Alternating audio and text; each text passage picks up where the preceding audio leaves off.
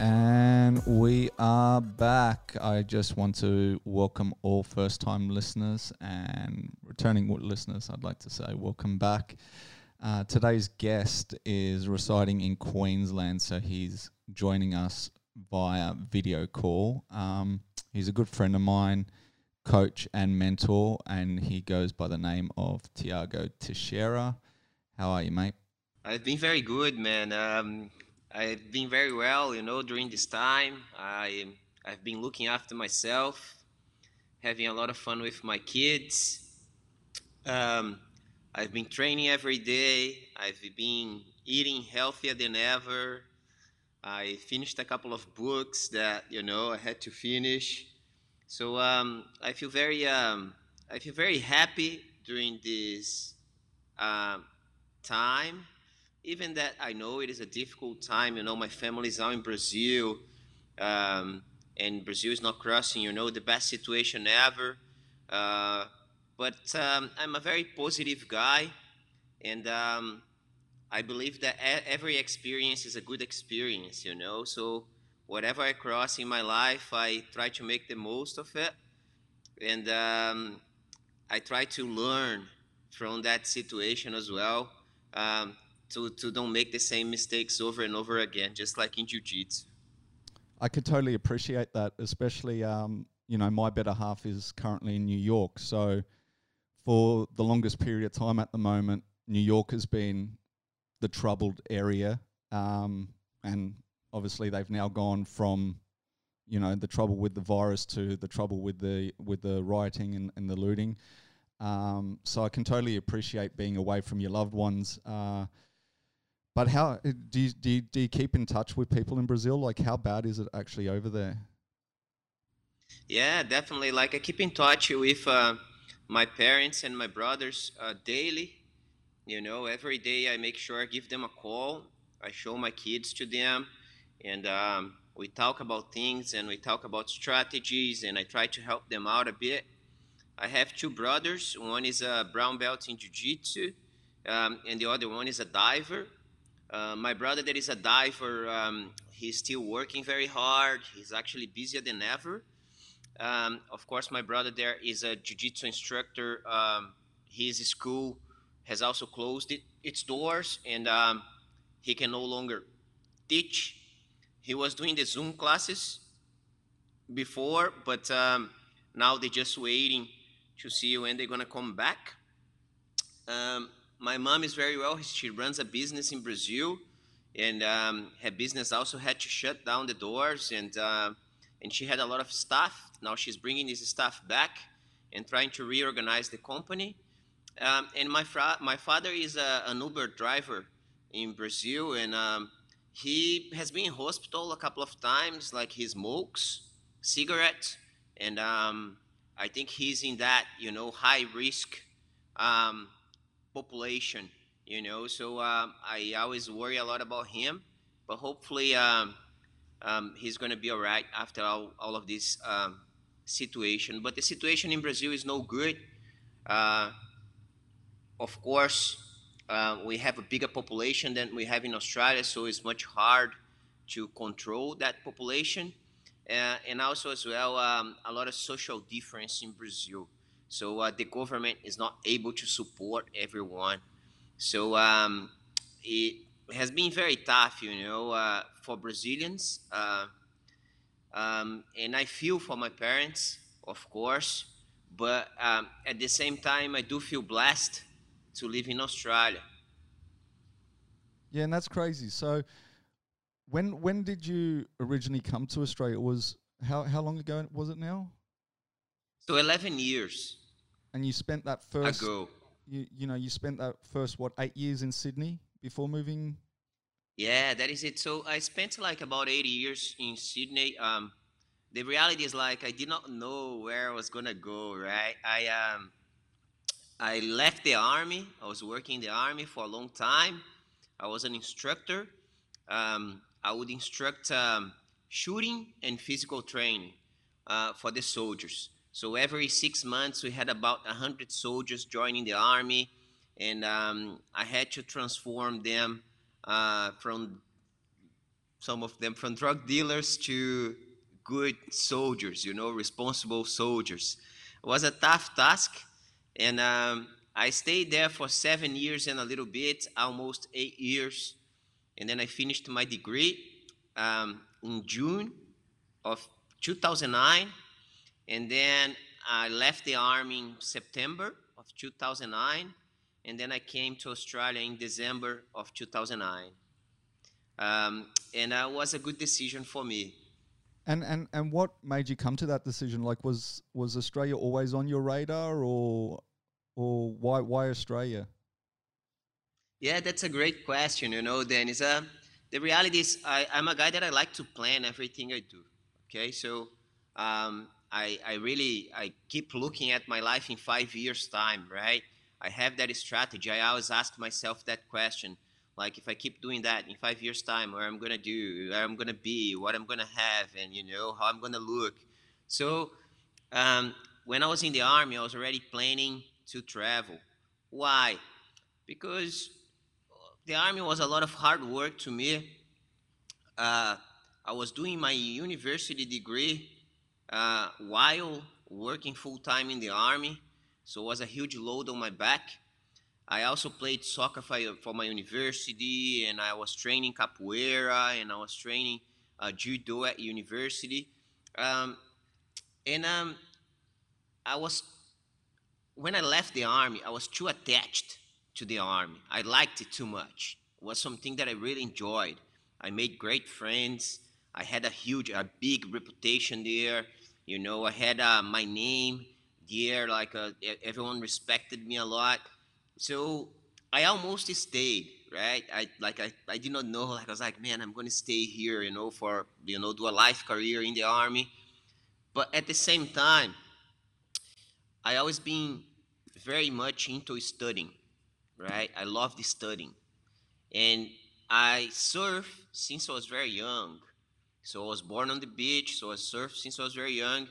So I started to think about like I'm gonna go when I finish this, I'm gonna travel. I had like 7 years of all this hard work, almost 8 years of all this hard work, university degree, courses, and training. Now I need to explore the world a little bit. So I did not know if I was going to go to Hawaii.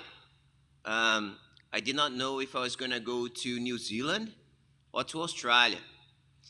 And then I started to plan. And I noticed that in Australia, I would have better opportunities than if I went to Hawaii or to New Zealand. And that's why I took the shot. So I chose Australia because I looked at the opportunities that I had here first. Because before I left Brazil, I had one decision, and the decision was I'm not going to come back.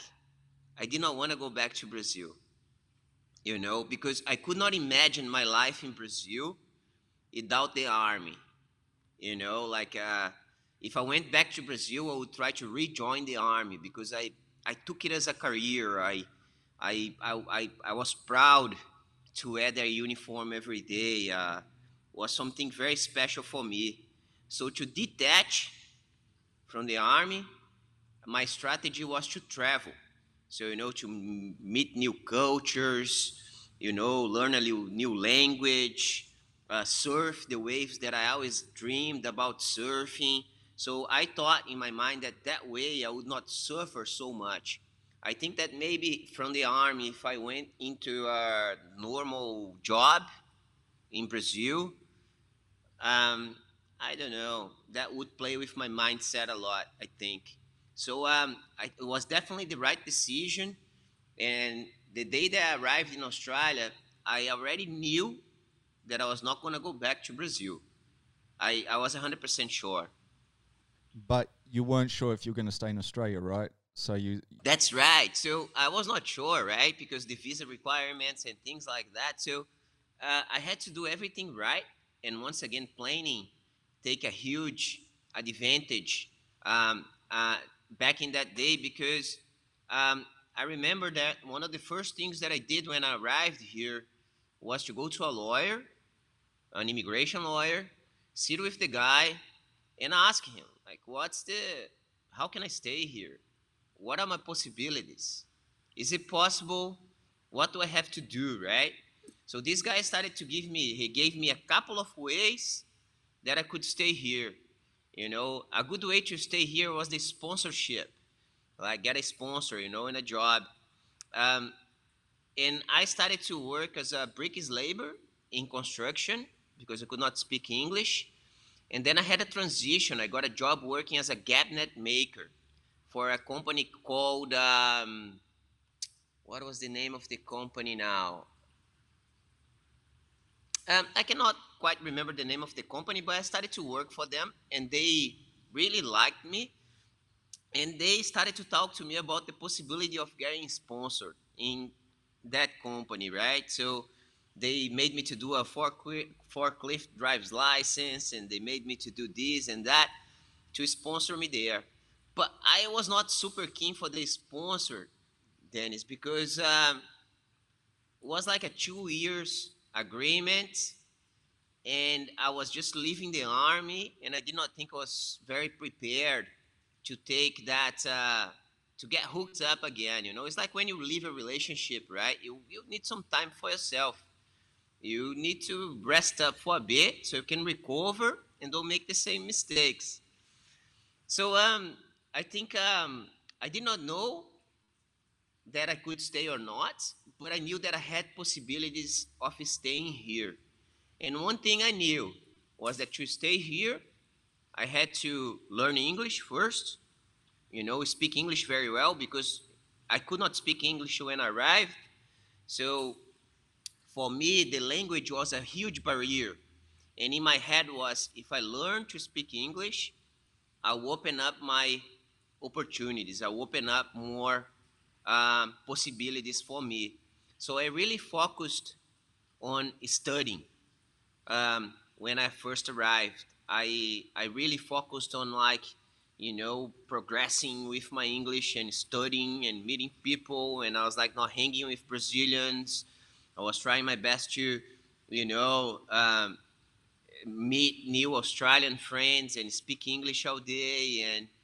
And I start to build um, that skill, right? And the way I see it is um, everything that you want in long term, it's not one big step to get there, right? It's that little step that you do daily that will build you up for that bigger picture and will also prepare you. So I got my degree in physical education in Brazil, and when I arrived, I studied English first, and then I studied marketing, leadership, and management. And then I started to study the fitness industry again to get back into the fitness industry. I was ready. My knowledge was good when I arrived. My courses in Brazil, my university was amazing, but I could not speak. So that was like uh, very difficult, you know, super, super, super difficult. I mean, it's always tough when you don't speak the language, right? I always say, like, even when you're going on holidays and stuff like that, you go to a country where for me is like, if they don't speak English, you always have a little bit more of a worry, right? Because you're like, if I ever get myself into trouble or if something happens, that communication barrier is like one of the most important things to have. Without communication, you really have very little. Yeah, I completely agree with you. And I knew that was my focus, you know. I'm a kind of guy like that. Uh, I'm not very good at multitasking. I know jiu-jitsu is like a multitasking sport, but the reality is like I like to focus on the things that matter the most, and I make those things a priority. I get them done, and then I go step by step. Uh, but I always I don't consider myself a lucky man, but I do consider myself a very positive guy, and I have good working ethics. So every Hundred place that I did percent. some 100%. I mean, that was one of the things that I always noticed about the way you teach and communicate with people. I used to always say that, when we did sessions together, you'd be the one person that I always felt guilty if I missed a session, right? but it wasn't because you made me feel guilty. You know what I mean? Like it's not like you're one of those people that then, points the finger and makes you feel guilty, but it is because you have such a positive nature about you that you kind of feel like, if I'm not there, I'm letting him down, and it's a really hard thing to deal with within yourself, right? So that was always one of the things I noticed very early on with your sessions. Thank you, man. I think I care a lot when I'm teaching. Like I don't take it for granted, you know, and I like to prepare a lot. So whenever I teach a class, I like to write the class down. I think about it because one of the things that I learned, Dennis, is anything in life just works if you put the right amount of energy into it, you know. So I do feel that my classes, I man, after the class, I get tired, I get exhausted, not physically but mentally, because I put so much energy into that class, and I see the class as an opportunity, not just to teach jiu-jitsu and to teach a technique. The technique is a bonus. The technique is, um, something that, everyone can learn the reality, but the mindset is what's hard to change. So the reality is like I try to educate people why physical education and martial arts is good for their lifestyle. That it's good for their, not just for the physical aspects of it, but especially for the mental. you know And so when did you convert across to BJJ? Was that, or were you already doing BJJ when you were in the army, or was it a matter of you gave up yeah, that no, man, uniform for the like gi? no, the reality is like I had a funny story with BJJ because BJJ has been around my life for a long time. Most of my friends in Brazil from school, they are black belts, and some of them are like very well known black belts or MMA fighters. My uncle was a Brazilian boxing champion, and he started to teach us boxing since a very young age. And he would fight Vale Tudo. So my family had a farm. They would invite people, and they would bet money, and they would fight bare knuckles. And my uncle was the guy beating everyone up. So we had fighters in the family, and I was exposed to martial arts since a very younger age. um, BJJ started in north of Brazil, became very famous. Okay, there was a rivalry back in the day, like there were rivals between Vale Tudo, that means the MMA nowadays, and BJJ. So when I actually started to train, there was a friend of mine called Juliano Pessoa. I was very young, about 12 years old. He started to wrestle me, and he took me to this school, but everything was no gi, and very informal. The professors, they did not make a live out of it just yet, like they could not pay the bills teaching BJJ. And then I also trained capoeira in a school located in a very poor location. um, and a couple of the guys from capoeira trained BJJ. And my professor, we fought a lot on the streets, right? So Brazil was violent, and I was a kind of guy that like I actually loved the fight. I loved, like I, I, I loved it. I was not afraid of it. For me, it was part of my life. And then my capoeira teacher started to push us to learn BJJ. Um, but everything was without the gi. Yeah, everything was without the gi. But then I did judo, and then I did Muay Thai as well. I did a little bit of everything. In the army, we did a lot of work, but was more on self-defense, and was more like the instructors, they were black belts in BJJ, but everything was focused on knife attacks or the guys trying to shoot you or things like that. However, we did a lot of sparring in the army. You know, That was a sparring that we call pacotão. Pacotão is like a package. So what they would do is like they would put three guys to fight you, and then those guys would beat you up too, you know, until you cried almost.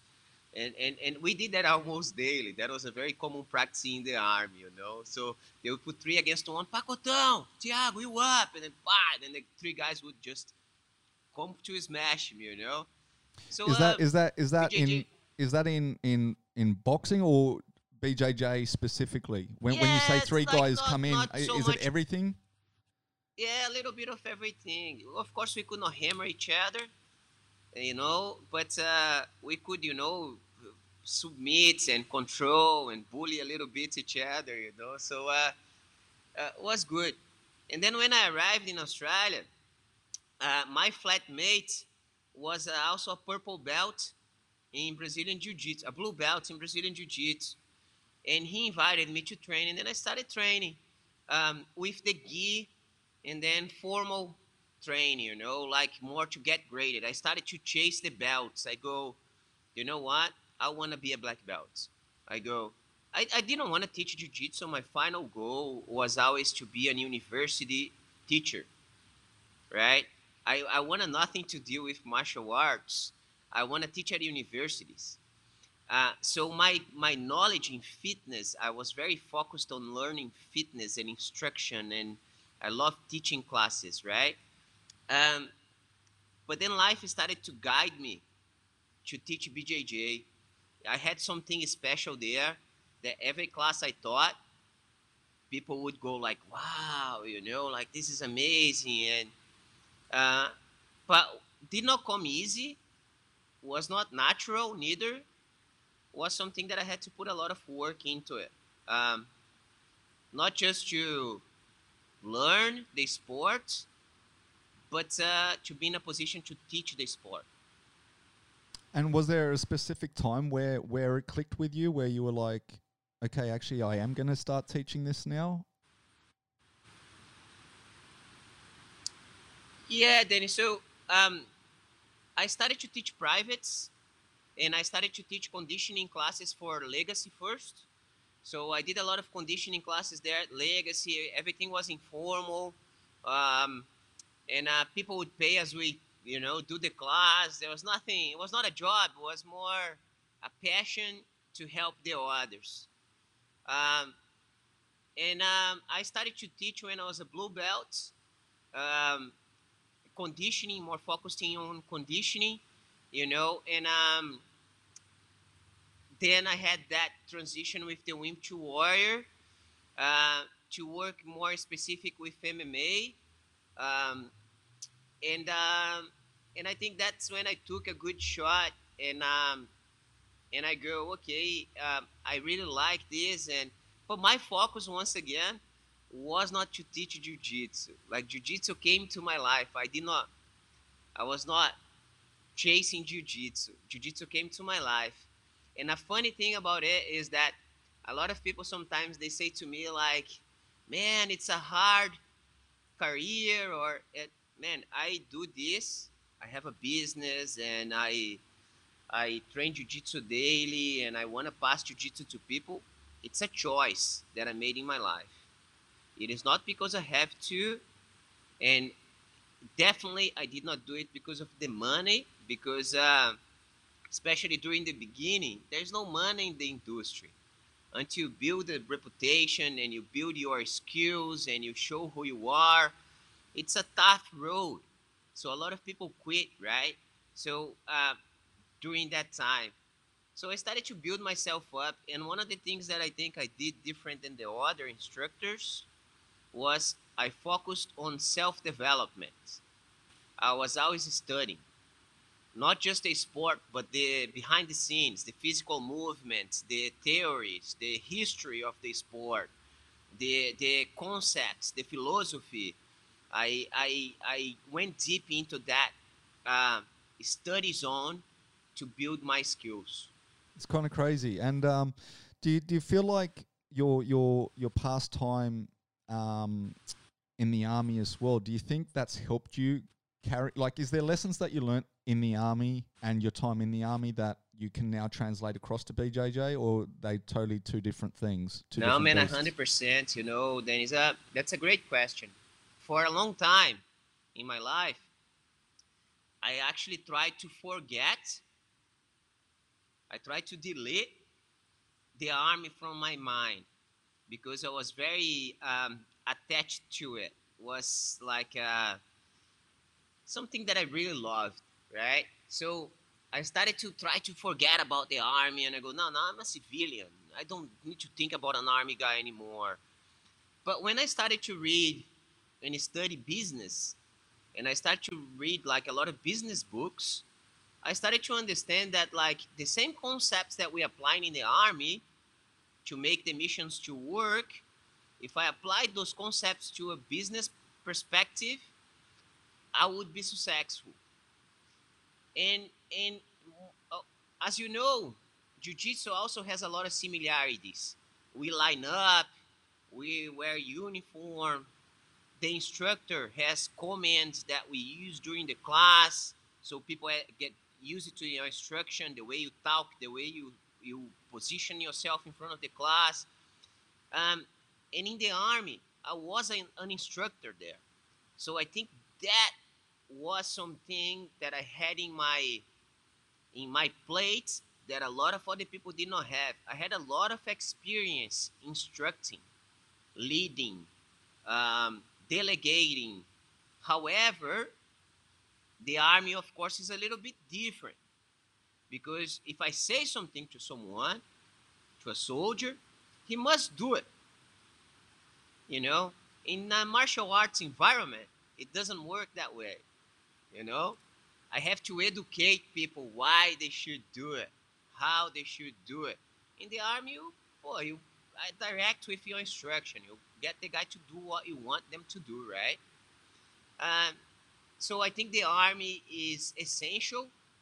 And now, more than ever, I started to reapply those concepts that I learned in the army to my business.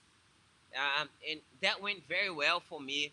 And I did that after reading a book from Jocko Willing called Leadership Strategies and Tactics. I think that's the title of the book.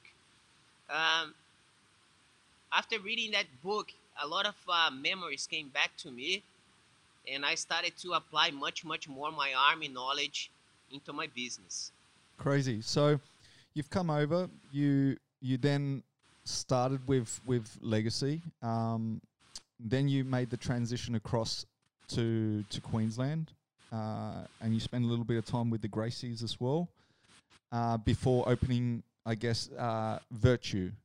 Correct? Yeah. So, So is yeah. Virtue your brand, or is that once again like one gym out of a bigger circle of gyms? Where's Virtue? No, no. Virtue came from a pen and a paper, you know. So, And sorry, yeah, sorry, I'll tell you the and how do you, story. how? Okay, so if Virtue came from a pen and paper, can you explain to us, obviously, how that came about, but also the meaning behind? I guess everyone always, when they launch a business or they launch a brand, they always have some sort of meaning behind that as well. So if I was to say Virtue, what does that stand for? And yeah, how did it all come about? Man, like virtue stands for like doing the right thing, trying to do the right thing all the time, right? When What happened to the business was I left Gracie Bar. I opened a Gracie Barra school called Gracie Barra Surfers Paradise, and I opened with an investor, and we had a deal, and it didn't work, right? I left my job. I was a full-time employed teacher and academic supervisor at a school called Gold Coast International College. And this investor approached me to open a school, and everything looked very good in the paper. But when it went to real life, it was not, you know, what I was expecting, and was not the way we actually agreed. So I decided to leave and broke my heart because I was also developing a lot of programs for Gracie Barra, working with the Gracie Barra headquarters in America. So I was working for Gracie Barra, not just for the school. The school was for the investor, but I was also working for Gracie Barra. I took the decision to leave because there was no other locations that I could open my Gracie Barra school here because everything was too close to this school that I had before. So I could not keep going with that business. And I started straight away to work again. The day that I left Gracie Barra, I started to work at a college called College of Sports and Fitness. So I started to do online assessments and to, work a little bit with supervising students, and they gave me a good opportunity. I started to make much more money than I was making teaching jiu-jitsu. So I came to my wife and said, look, I think I'm just going to take jiu-jitsu as a hobby. I'm going to keep training. I'll compete. But I make much better money, in this industry. Um, I love training jiu-jitsu. I'm just going to, you know, stick with the fitness industry and train jiu-jitsu as a hobby. So I started to train with my friends again, Professor Daniel Almeida, Professor Vicente. I started to visit them and train. But I had that thing at, poor man, I made that school, I built it. I, I got up to a lot of students. All the classes were always full. I go like, I did it. I know how to do it. And I did a good job. Um, should I keep going with jiu-jitsu? I was like, nah, I'm not going to keep going. So one day, my wife and me and my kids, we got invited to go to a sports center because they wanted me to open a jiu-jitsu school there. One of the students that was, watching me and was my student, saw my potential and said, man, maybe you should open this school here. The guys have already 5,000 active members. You're going to get a lot of members. And, there is every type of sports inside of that center. It's going to be good for jiu-jitsu. And I was like, wow. I was like, maybe I should do that. So I went to check it out, the place. When I arrived at the reception, I was with my wife and my kids. And the receptionist asked me, what's your name? And I said, my name is Tiago. I am a jiu-jitsu instructor and I have a meeting now. There was an old lady standing on the counter. She just did a workout. She had a bottle of water. And she said to me, you are Tiago from Gracie Barra? And I was like, yeah, that's me. And she started to cry. And she gave me a hug. And she started to cry in front of my wife. Man, I got very emotional. I got Chris bumps just telling this story. So she started to cry and she said to me, you don't know what you have done to my family. You saved my grandson's life. He was on drugs before. He tried to kill himself. Like, since he started to work with you, he's another kid. You changed our life. So she started, man, she cried. And man, I got very emotional. And I cried as well, Like, I was like, wow.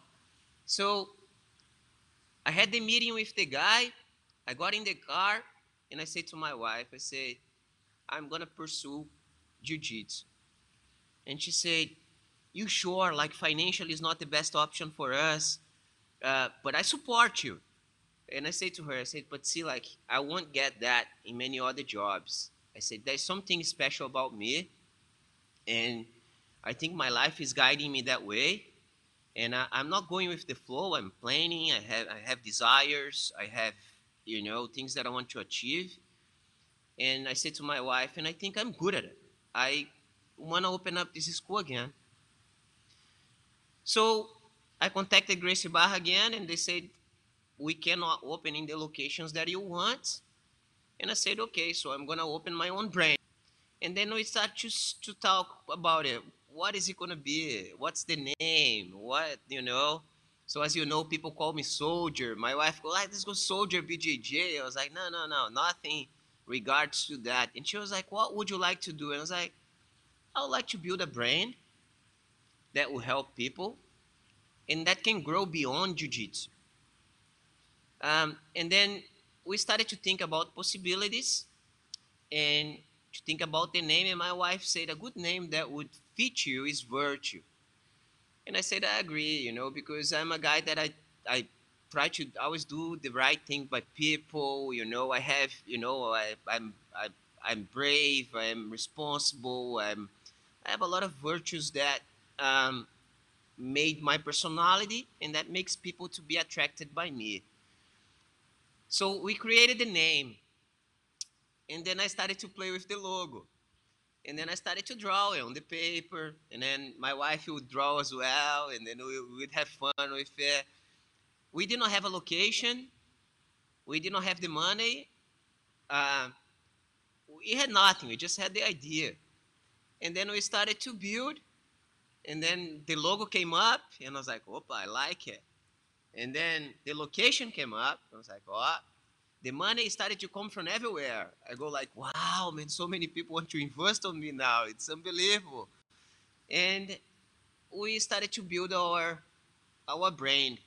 And man, Virtue, when we opened the doors, um, after 3 months, I got to 115 members. So the school took off extremely quick. It was unbelievable for me. And the impact that it had in the community around us was huge. And we made a lot of friends. So the brand is going like, growing a lot. But I have plans for Virtue that go beyond jiu-jitsu. Okay, and is that something you can talk about, or is that something that you're going to keep to yourself? No, man, with me there's no secrets, But the reality is, as you know, it's very hard to make a live out of martial arts. Okay, or you top athlete, which you can make a little bit of money for a while, or you're gonna depend on seminars that they while you on top they come, when you go down they don't come to you, or you open a school and you depend on memberships. um, Jiu-jitsu for me is the fun part of my work. I love to be on the mats, man. It makes my day when I put the kimono to teach the kids, and like I really really enjoy it. But my focus is to grow the brand, get into the fitness clothing industry. I want to grow like a lifestyle brand, and that's the vision that I have for Virtue. If it's gonna work or not, time will tell. But every day I gotta try to do that little bit to get to my final objective. And one of the goals that I built to myself here is I'm in a very nice location, and I have 6 years of lease. So after the 6 years, I would like to buy this warehouse for me. I want it to be mine. So every day I visualize this and I think about it, and I put my energy towards it because I think I'm gonna be able to achieve it. And it's amazing. I mean, from what I've seen, I haven't been. I mean, I remember coming up to Queensland, and we were going to meet up with each other, and then I think you had to travel somewhere last minute or whatever, and it never eventuated. But from the photos that I've seen, the premises is actually quite big, right? There's a lot of square meters there. Yeah, man, the school is huge. It's 455 square meters. Most of it is mats. I have a conditioning area, restrooms, 2 toilets and showers, uh, kids play room, coffee. There's a little coffee room. There's a massage room inside of the school, so a lot of the students do their recovery inside of the school. Uh, the area that we have is amazing, and everything as well came with like my vision and asking friends. And I have a mentor. I have a business mentor. I'm very blessed.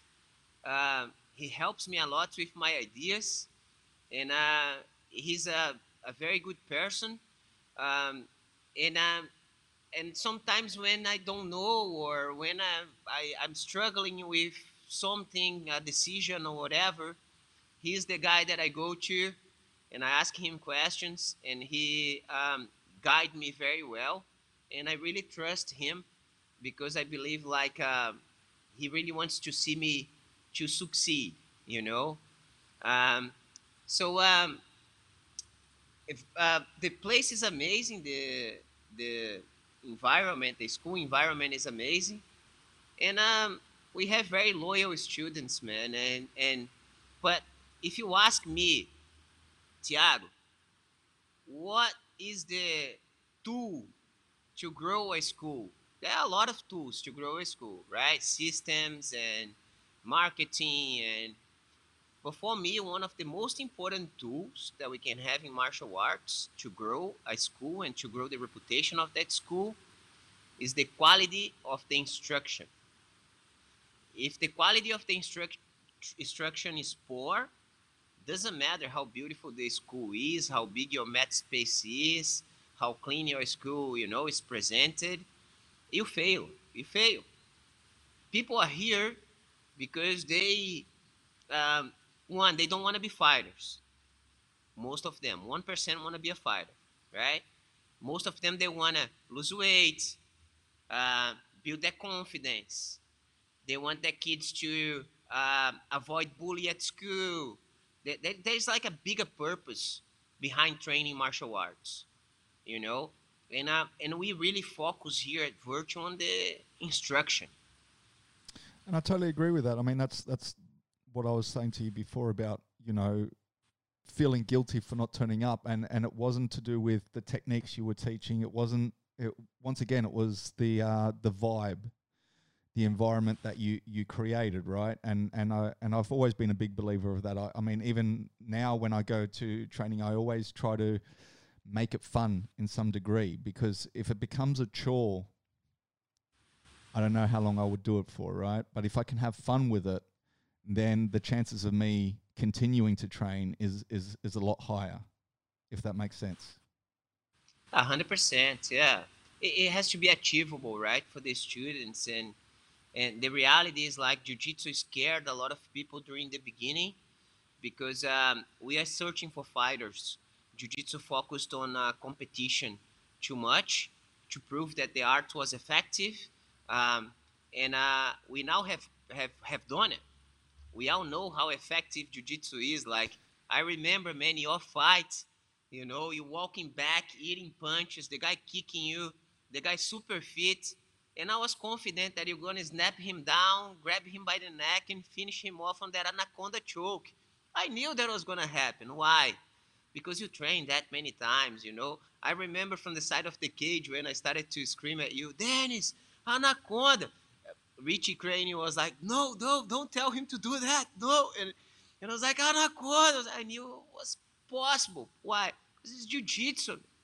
You don't need But to also, hurt the person. how crazy was it the fact that we had actually met up the weeks leading up to that? Do you remember that? And we had the conversations, and you asked me, you said, how do you want to finish this fight?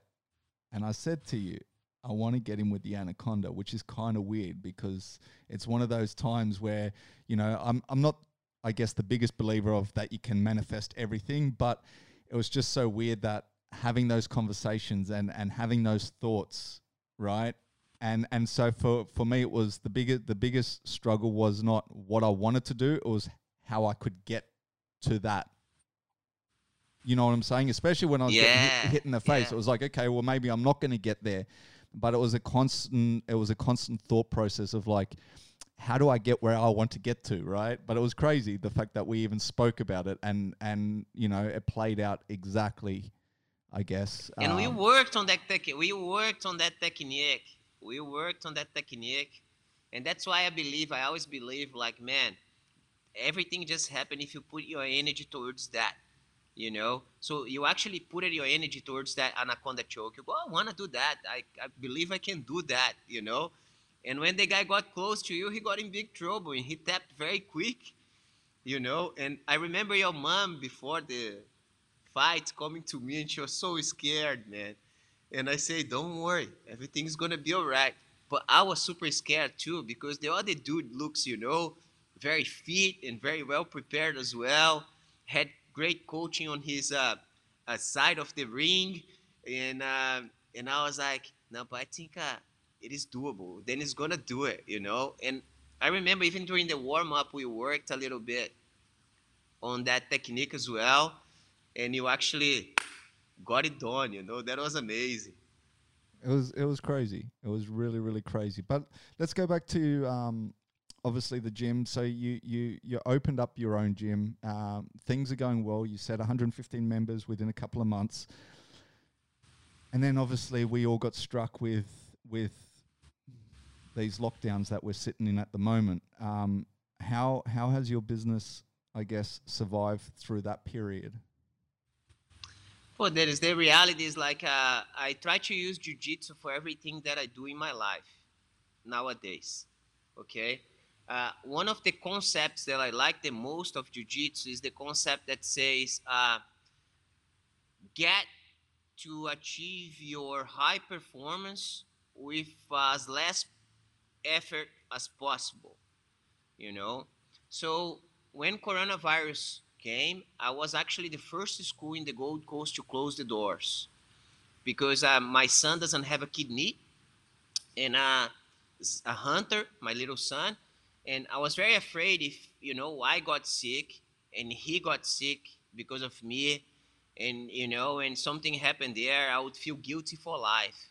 So I took a decision to close the school. But then a lot of the students say you can maintain our memberships. 98% of the students say that to me. Tiago, please maintain our memberships. We don't want to cancel. It's like, okay, I'll do that for 1 month and then I'll take another decision. I did not want to rush my decisions because things are changing too quick. So, how can I take a long term decision if tomorrow everything can change, right? In the end of this month, and the first month went there, everyone was paying membership. Everyone was paying membership.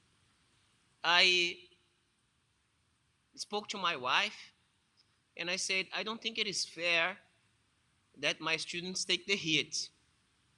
I said, we cannot offer the service that we are offering before. I started to teach Zoom classes. I hate it. Did not like it, right? I started to teach those classes. Um, and I said to my wife, I'm going to suspend all the memberships until further notice. And my wife said, you crazy. And what about us, our family? And I said, I'll take the hit. I had the kids at home with me full time, like any other parents. My wife was working. Uh, we're very blessed. She had the job as well. Um, and I decided to suspend all the membership. So my business went from 115 members back to zero, right? But then what I did, I put my elbows in, like in jiu-jitsu. I go, I cannot spend much money. I gotta cut whatever cost I have uh, that will affect the business in the future. I don't know how long I'm gonna be closed for. There was a lot of things playing in my mind, right? As a brand new business, there's not a lot of cash flow. So I go, what should I invest on? I said, I'm gonna invest on my online curriculum. So I built a brand new online curriculum. I had the curriculum on paper as well. I contracted um, a professional company called BJJ Docs to come here and record the curriculum. And I recorded 20 weeks of curriculum for each level of of um, jiu-jitsu practitioner that I had on my um, design curriculum. So I invested on that, and I did not spend um, a lot of money. I kept that cash flow in my account. And then I started to do a couple of privates, and then I started to, I reduced all my cost, my personal cost. I'm not a very expensive guy neither, so I always wear the same clothes and I wear my gear for most of my day, and I eat very, I'm a simple guy. Man, for me, was tough, for the business was tough, but we actually could keep most of the cash flow. I did not need to keep putting money into the business. I did not participate in that fight with the landlord against the tenants. what I did was another investment. I contacted a proper lawyer and I called him and I said, my friend, look, you deal with this. You tell me how much is it going to be. You know that I don't have much cash flow, but I don't want to be dealing with the landlord. You know the law better than me. I want to do whatever it's fair, but I don't want the guy to take advantage of me. So I passed that on to the lawyer, and I focused on building my online curriculum and keep connected with the students that I had. We opening the doors again next Saturday on the 13th, and most of our members are reactivating the memberships, and um, and I think the business will take over very quickly again. So for me it was a hard time, but I could improve a lot of things in the business that I did not have time to improve before. So was actually very good for the business. I lost a little bit of money. Poor man, of course I lost a lot of money, right? Um, but I'm still alive. We opening again. I can do it again. There's a friend of mine that says, when you do it the second time, you always do it better. So I think it's the third time now that I'm opening a gym from scratch. Um, and I think I'm gonna do much better than I did the previous times. Well, I think you will because you've already got a member base waiting to come back. So I think in that sort of sense you will. And I totally agree. There were two ways of using this time. Some people were just, were locked inside and they wasted the time. And other people obviously took this time to do things that, as you said, they were too busy to do before, right? So I think, in some degree, like this whole break was a reset button, and it was kind of a blessing in disguise for some people. Not for everyone, but for some. But obviously you are opening this Saturday. Is there any sort of precautions that you've now had to implement in Oh regards man, to 100%. so what's changed from pre-lockdown to now? Like when you open your doors, what kind of precautions are now going to be in place that weren't originally there? So a lot of changes, right? Like one of the biggest ones now is uh, a lot of people are asking me like, ah, is it gonna be physical drills only, or we're gonna do contact sport? We're gonna do contact sport. We're not gonna do physical drills only. No, but it's the guideline of the government. No, the guideline of the government is to reduce the crowd and to apply social distance.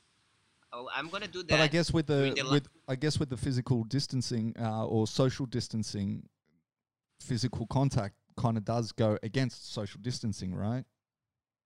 100%. But how I'm gonna reduce we gotta reduce it, right? We gotta reduce as much as possible. So, and a lot of things are double standards, right? So, for example, my business has been closed for 3 months, but there was 11,000 people on the streets in Brisbane protesting. Hugging each other and jumping and putting each other on their shoulders. Um, I think the protest has a beautiful reason behind all the scenes, but at the same time, I go, boy, it doesn't make sense to me. What is one of the measures that I'm going to apply here to reduce it? I'm marking the mats. I'm making square areas on the mats. When I line up the students, I'm going to designate a training partner for that student. So the student is going to have the same training partner for the session or, if possible, for the week.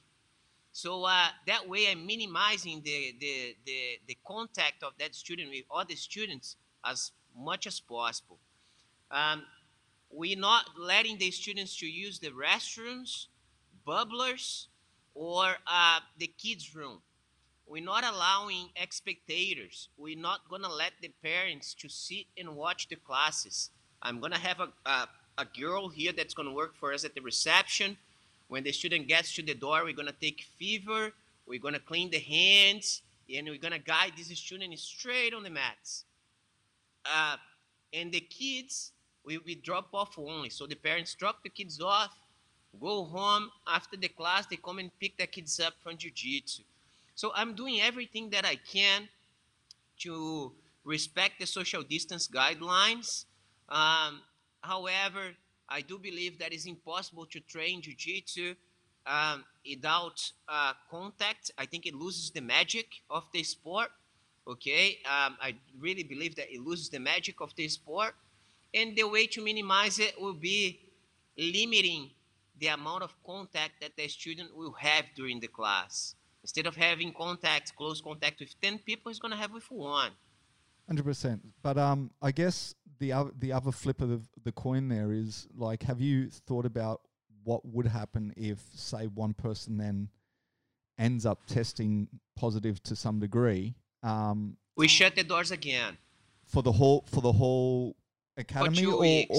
or just for that person, or just for that But person and their rolling partner, or you close the now, doors so we, 100%? we put that into our policies. So if someone from the school gets infected by the virus, the school is closed. Okay, we incentivizing the students to, we cannot, it cannot be compulsory, but we incentivizing the students to download the COVID safe app, right? If something or someone gets infected here or comes infected to the school, we're shutting the doors for 14 days again, and we're gonna advise all the students to get tested. So when we reopen, if you're not tested, if you haven't got tested, for some reason, we're not gonna reactivate your memberships.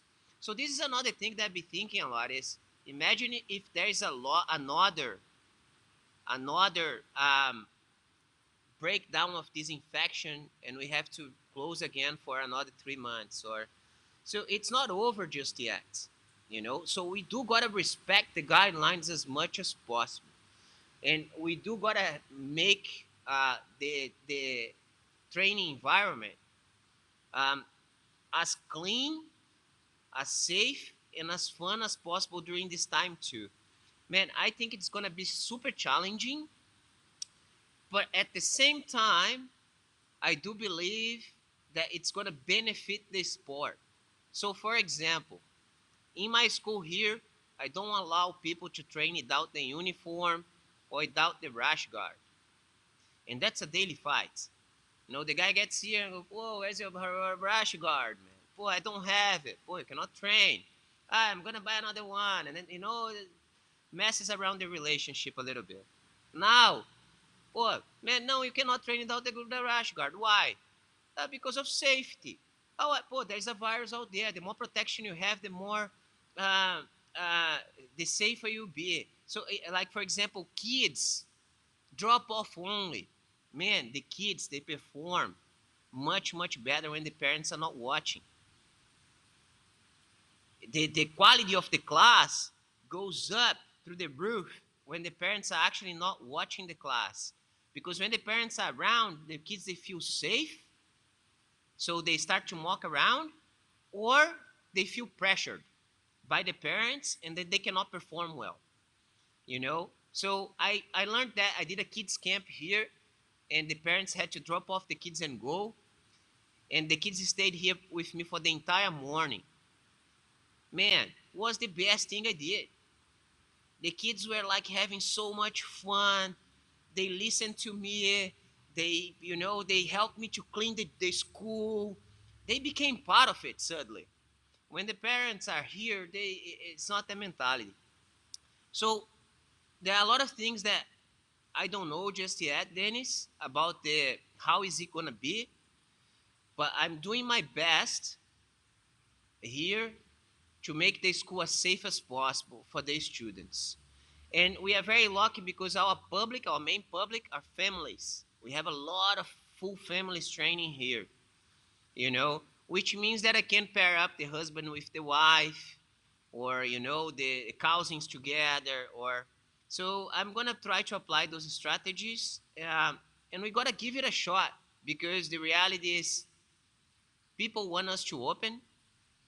Um, we now have the green flag to open, um, and I build those policies thinking about how can I make this experience a good and innovative experience for the student. So the student is not frustrated and is not angry and I was like that before, now I cannot do this. No, man. Now you can do it in a little different way. And I got to educate these students that it's going to be better for you. It can be. So, for example, let's say, Dennis, you are a competitor, right? You like competition. Yep. When I pair you up, I'm going to pair you up with another competitor. You know, like I'm going to make your training hard. I'm going to look after you. I think there's a lot of effort for the school owner that is committed to provide a good service, and I don't think we should take it as a joke. I think we should be super serious regards to the situation, because I see my family in Brazil, people are struggling. Here in Australia is different, yes, but it's not over yet. 100%, and I guess, you know, the debate that we're having at the moment is, especially when it comes to Queensland, is the opening of state borders, right? Because like everywhere else now, we've kind of opened those borders, but Queensland, for whatever reason, they're being tough about it. They're just like, nope. Yeah, man, I like you bringing this up. This is like a crazy topic, but at the same time, I understand the decision. And for example, in Queensland, there is only 3 active cases at the moment, and they are very well controlled, right? So what they don't want is like this, you know, a lot of people coming in and bringing the virus without any type of control. I actually trained in Byron Bay a couple of times during the COVID, the process that, you know, you could not leave, you know, your place. But I actually trained with Thalisson Soares there, and I drove all the way there, and we trained just himself and myself together. And on my way back, I had to cross the border, but I had a paper, a permission in my car saying that I was going there for work, and that's the reality. I was going there for work, not just to train jiu-jitsu, but to talk about the business. And they let me in without, you know, a lot of questioning, or like they were actually very polite at the border with me, and very good. So I cannot like, I don't know that much to say, nah, they should open it. I agree with the work that the government is doing, most of it. Some things that I disagree, maybe because I don't know as much as I should. I'm not a politician. And Jiu-Jitsu also has taught me to follow the rules. So everything that I do, I try to follow the rules as much as possible, and I try to pass that on to my students. You know, I try to tell them, like, you know, what we teach in jiu-jitsu, what you learn in jiu-jitsu is discipline, respect, camaraderie. You know, like you become more social. You learn how to protect yourself. You like all those values that you learn. We have to apply during this time now, and we do have to help each other. You know, and if you ask me, for example, Tiago, if you were a student, that's what my thinking was during this time. If I was a student, would I keep paying membership or not? Of course I would, if I had a job. What about if I lose my job? You know, so a lot of professors, I saw it happening, and for me it was not the best strategy. A lot of people started to put themselves in a victim position, like they said, please guys, keep your school alive, your school has to reopen, keep paying your memberships. I understand this, I understand that, I know how important it is, but do you know if your student has a job or not? Do you know if your student is actually helping the parents overseas? Do you know that if your student can pay that membership, if it's that healthy for him? So I don't like to owe anything to anyone. You know, I don't like to put myself in a position that you come to me and say, "Pô, Thiago, I did this for you and I did that for you, and now you." No, man. You know, so I preferred, as I said before, to suspend my memberships while I could. No payments were required from the students. Um, Now that I'm opening, I'm not going to reactivate all the members neither. I'm going to let them to come in, see if they are happy with the rules, and then we reactivate the membership. If they not much that I can do. They're going to have to wait a little bit more, you know. Um, I And I don't know, guess, as I said before.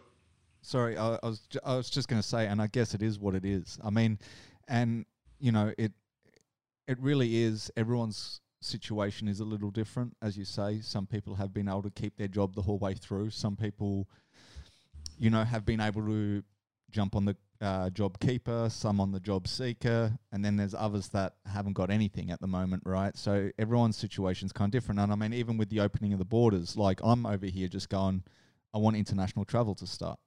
But that's because my situation has my better half at the other side of the world, right? So for me, one of my main goals is to have that international border open.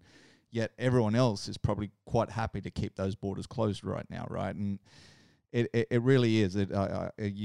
Everyone's got their own cases to kind of state, if that makes sense. Yeah, 100%. It's important as well, man, that I think we do respect and follow the rules. Uh, uh, Sometimes even when we disagree, but in moments like that, instead of getting separated, we should try to get together. Sometimes we don't agree with some things, but that happens with any relationships. You know what I mean? Like, no one there out there can say like, man, I marry with someone that we agree in everything we do. No, we don't. Like, I have a perfect marriage. I believe in, and my wife and me, we disagree in a lot of things. But some things we know that even that I don't like, I gotta do it. And this is discipline. You know, like, boy, I don't like that. Yeah, but at the moment, you gotta do it. You That's gotta true. do it. That's the way it is. That's true. So I'm going to wrap it up pretty much. Before I do though, I just want to ask: have you been keeping up with the fights? Man, I'm watching a couple of them, you know. I'm watching some fights out there. Um, I focused a lot more on jiu-jitsu nowadays. I do watch a lot of MMA fighters, you know. Professor Daniel is an MMA fighter. He loves MMA. Uh, but yeah, like I've been reading more than watching. I'll tell you. I guess the reason I ask you was this last weekend after the fights, Conor McGregor came out and announced his retirement again, and I just obviously was going to get your thoughts and feelings about that because I know in the past you haven't really agreed with a lot of things that Conor McGregor does, and I just wanted to kind of get your thoughts on his retirement news. Yeah. Do you think Um, it's legitimate? And yeah, what are your feelings about that? I think it is like it is hard to know if he's playing the. I think he's playing the game. I think he's very good at it. I think I actually I like him better than I liked in the past. Like he really proved like he's an amazing fighter. Um, he does have his way to do things, but that's who he is. Um, but I think that's another. He's trying to close another deal, maybe. But I think, man, it's always smart, okay, for a fighter. It's always smart for a fighter to uh, retire when they are on the top of their career, okay? Because there is a transition moment there. Nowadays, fighters they make money. A few years ago, fighters made no money, right? So they fought because they had a lot of heart, and they want to prove that they were good. But the reality, the money was just a little part of it. Nowadays, a lot of fighters are fighting because the money is very good, right? However, he's one of the main reasons, right? So like whether you love him or hate him, he did it. He really upped that payday for all fighters. He was a revolution for the sport in that aspect, and I love that about him. You know, for example, Dennis, I say that to people a lot. I say, man, I charge here for my students $100 per private, right? And some people say to me, "Pô, can you give me a discount?" And I go, "Man, do you know how much sweat, time, knowledge, sparring, study, frustrations I had to put into it to actually teach you this technique? It doesn't come natural. It's not something that, I learn in 5 minutes and I'm passing it on to you. It's a lifetime of dedication to get there. I think McGregor and all the other fighters, if they act like him, they put themselves in that position that, no, man, I'm the best. I deserve to get that, and that's what I work for. I think that's a beautiful skill to have, and I'm with him in that, you know. Um, and I also do believe that I don't know much what he does. I know he has a suit company, I believe, um, but maybe his focus now can be on growing the business because he knows he's getting older. You know, so for example, I saw some people saying he's gonna fight Anderson Silva. Um, for me, it's so sad to see Anderson, Jose Aldo, like losing so many fights, because they're in the end of the career. They are older, man. They don't have the same flexibility. They don't have the same power. They don't have the same stamina. They don't. We gotta accept that reality. Put a soccer player, 36 years old, to run with a soccer player that is 20 years old. You can't, right? It doesn't happen. In a lot of sports, for example, gymnastics, uh, a high-performance gymnastic athlete finishes their career when they're young, 20-something years old, they finish, end of career. I believe that fighting is going to go that way. And I do believe that it's very smart from the fighters to prepare to have that transition, you know. Another thing that can happen then is a lot of people now are pursuing MMA because they see there's a career there. There's money, right? So people go, there's money in MMA. I want to be a fighter. I want to make that much money. I'll fight. Okay. What about if you get hurt halfway there? What is your second option? What about if something makes it impossible to you to pursue your career? Or what about if you don't make the money that you're expecting to make with MMA? What you're going to do? And the other thing is, I think a lot of people, like you were saying before about learning techniques as well, is that they think it's going to happen a lot quicker than what it actually does, right? Like, even if you do make it to the prime of fighting, you're probably going to spend a good part of 10 years getting there, right?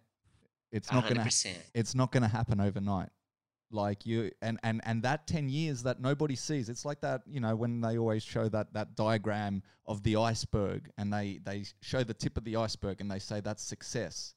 But then under the water is the main part of the iceberg that nobody ever sees, right? And it's kind of the same thing. Like people, I think, are sometimes a little misguided. Like they want to go out, they want to achieve it, and it's all great, but they think it's going to happen overnight. And I mean, look, there are always going to be certain stories where someone is just a freak of nature and they are able to achieve that. But I think a lot of the times, it's a long road. It's a very, very long road. And I don't want to be a dream breaker. I don't want to be a dream killer. But there is less than 1% will get to that level, right? But there's a light in the end of the tunnel there. And what is it? Even for the sport, okay? This is a vision that I have share with you, and I think it's super cool. So surf, right? I love surfing. And back in the day, the competitive side of surfing was big, but surfers could never make money. okay, with surfing. Just the top, 5 maybe, right? I would not even say top 10, maybe the top 5, right? So then there was a time that Kelly Slater um, started to compete against Andy Irons. So they had like the Irons brothers. So it was Bruce Irons and Andy Irons. And in that time came a career that they called the free surfer. What was the free surfer? The free surfer was a strong brand would sponsor someone to take him to these amazing places around the world with someone recording him all the time and to do whatever he wants to do in the surfboard. What happened with the sport was a lot of competitors started to become free surfers because they saw more possibilities to make a career doing that. And the sport grew. The sport just took over. The maneuvers changed. People started to do backflip on surfboards. Why? The surfers, they became more creative. If you have freedom to do whatever you want to, creativity is there, right? So it changed completely the sport of surfing, right? And another thing is, for example, Rip Curl. Everyone has a Rip Curl shirt, but the guy doesn't surf, but he does has a shirt. And Rip Curl uses surf as a way to promote the brand and the lifestyle. So I think fighting, when we start to get more support from bigger brands that can really support athletes and let them to be creative about what they do, I think will change a little bit the scene of MMA and Brazilian Jiu-Jitsu, especially Jiu-Jitsu. I believe. I think MMA is huge. Jiu-Jitsu is a big sport too, but the reality, if you just a Jiu-Jitsu athlete, you will still not make that great money to retire and you got to have something parallel to it. Sometimes it can be a school, or it can be a seminars or online platform or something. So uh, the same thing they're bringing with McGregor is like, we don't know the plans. Maybe he has better opportunities if he doesn't fight. It could Well, be, man. well, he does. He's now obviously, as you said, he's got his clothing, but I think his main money maker now is his whiskey. He's blown up with just obviously the Irish whiskey, which I guess is a good thing to fall back on, right?